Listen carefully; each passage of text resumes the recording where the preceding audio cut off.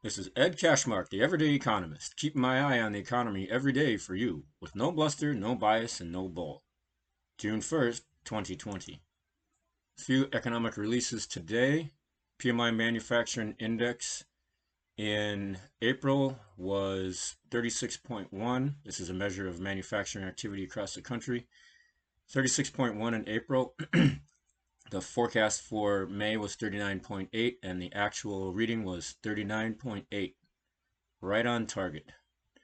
So, slightly better than April, and that's good news. Shows that the manufacturing industry is picking up a little bit, although it is still in contraction because it is below 50. Below 50. ISM Manufacturing Index also measures manufacturing activity.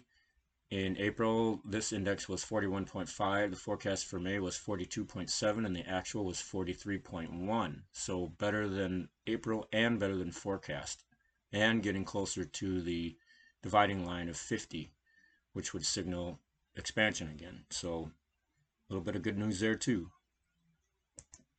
Construction spending in March was flat, unchanged. The forecast for April was minus 5.5%, and the actual was minus 2.9%. So worse than March, but not as bad as forecast. Year-over-year percent change in March was 6.7%, and in April it was 3%. So despite the horrible pandemic lockdowns and everything like that, construction spending was actually still higher in April of 2020 than it was a year ago. Pretty incredible. So that's it for all the releases for today. Now for a few economic insights from other topics. Graduates' dreams lie in tatters as pandemic scars the job market. This is the time of year when the U.S.'s 3.9 million graduates are finalizing plans to enter the workforce and start repaying the $32,000 of debt they have on average accumulated over their 4 years of study. Those who remain employed had seen their working hours fall 23%, with U.S. unemployment at its highest level since the Second World War, and the country still grappling with the economic fallout on coronavirus. University graduates are watching start dates be deferred, internships canceled, and their chosen professional fields look significantly less stable. Students who entered the workforce right after the global financial crisis in 2008 are doing worse, both in terms of their employment rate and wages, almost 10 years later compared with peers who graduated earlier, right before them, or after the recession was over. Deflation fears in the Eurozone are rising. The Eurozone is on the brink of sliding into deflation after the coronavirus pandemic dragged price growth down to 0.1% in May, its lowest for 4 years. Fall in inflation, which turned negative in 12 of 19 Eurozone countries in May, has added to investors' expectations that the ECB will inject more monetary stimulus into the economy when its governing council meets virtually next week. The ECB is the European Central Bank. It's their Federal Reserve, basically. Economists worry that a prolonged period of deflation would be painful for the Eurozone, as it would make high corporate and government debt levels even harder to manage as interest payments stay fixed, but wages, prices, and tax payments all fall in cash terms. French household consumption fell 20.2% in April, the most on record. Germany continued to come through the pandemic in better shape than its neighbors, as its retail sales fell 5.3% in April. Big brands are sidestepping retailers during the pandemic. Some of the world's biggest food brands are realizing long-held ambitions to sell directly to consumers in the pandemic, using coronavirus disruption to sidestep retailers. Delivery costs are a huge barrier to going direct. Grocery delivery is more cost-effective for retailers, which can pack several low-value goods into the same basket, although even most of them fail to turn a profit from it. Appetite for processed food has risen in the crisis, reversing a multi-year trend in which consumers shunned old brands in favor of fresher and healthier alternatives. The U.S. money market funds are waiving fees to stave off negative returns. U.S. asset managers are cutting the fees they charge for money market funds after the dramatic decline in yields on the short-term debt they rely on threatened to leave clients with negative returns. The U.S. Federal Reserve cut its target for short-term interest rates by 1.5% to between 0 and 0.25% when coronavirus ripped through global markets. That has dragged the 3-month Treasury yield down to just 0.14%.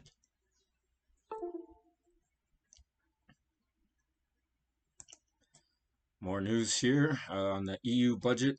The EU's budget commissioner has called on member states to back new taxes, including an annual levy on 70,000 big companies charged for access to the single market as part of a package of measures to help fund the bloc's recovery. The only options other than raising these new revenues would be a politically unacceptable squeeze on spending or higher budget contributions by the member states.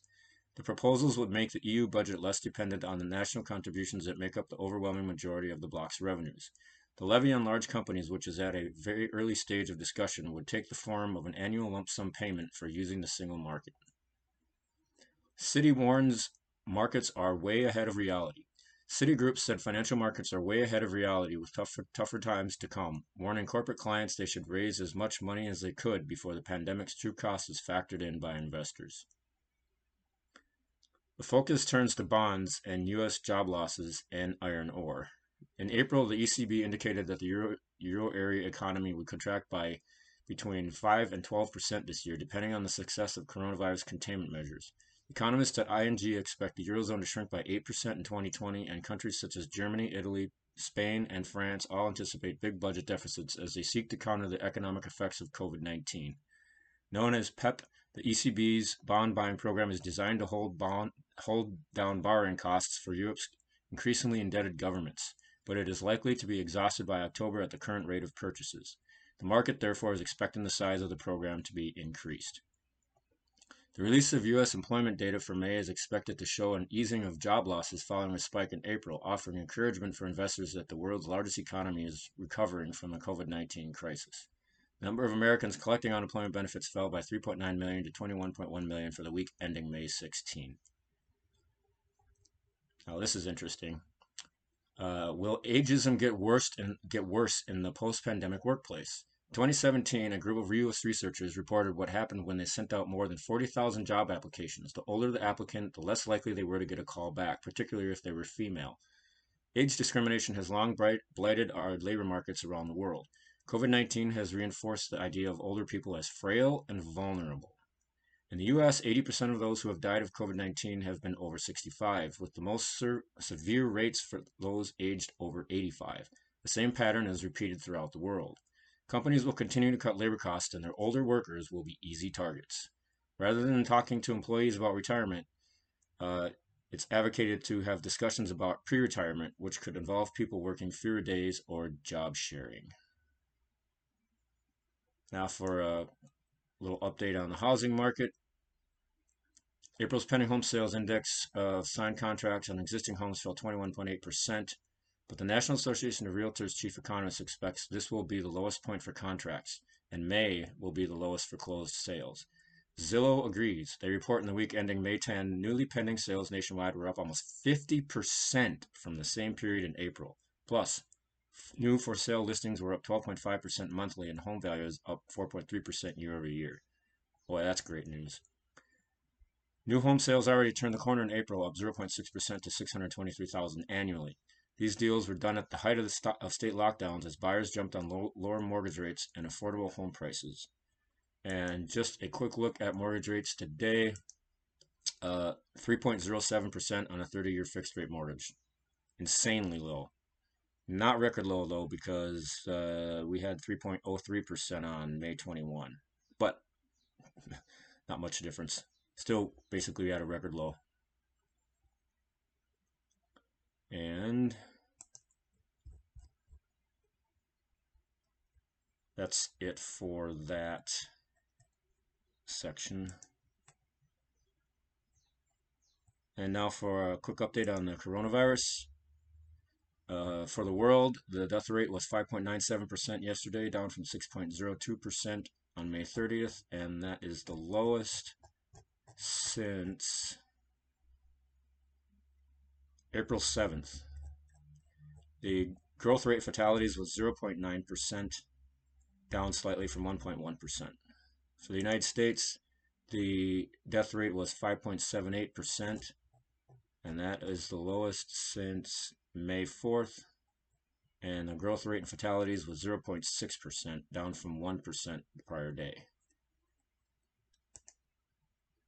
Now for my unemployment tip number 36, how to stay sane during unemployment. This is under the fourth commandment of be good to yourself. Tip number 36 is try to stay positive, keep positive company, and ignore the naysayers.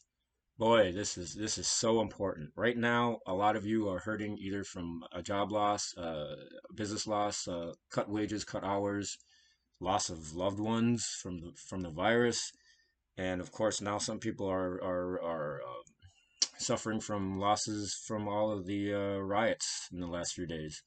Whatever your situation right now is, um, try to stay positive, keep positive company, and ignore the naysayers when you're thinking about doing something, like starting a new job, starting a new business, whatever it is that you want to do that could be new and that people think are not necessarily the best thing for you to do, or that you won't succeed at it, or whatever the case may be.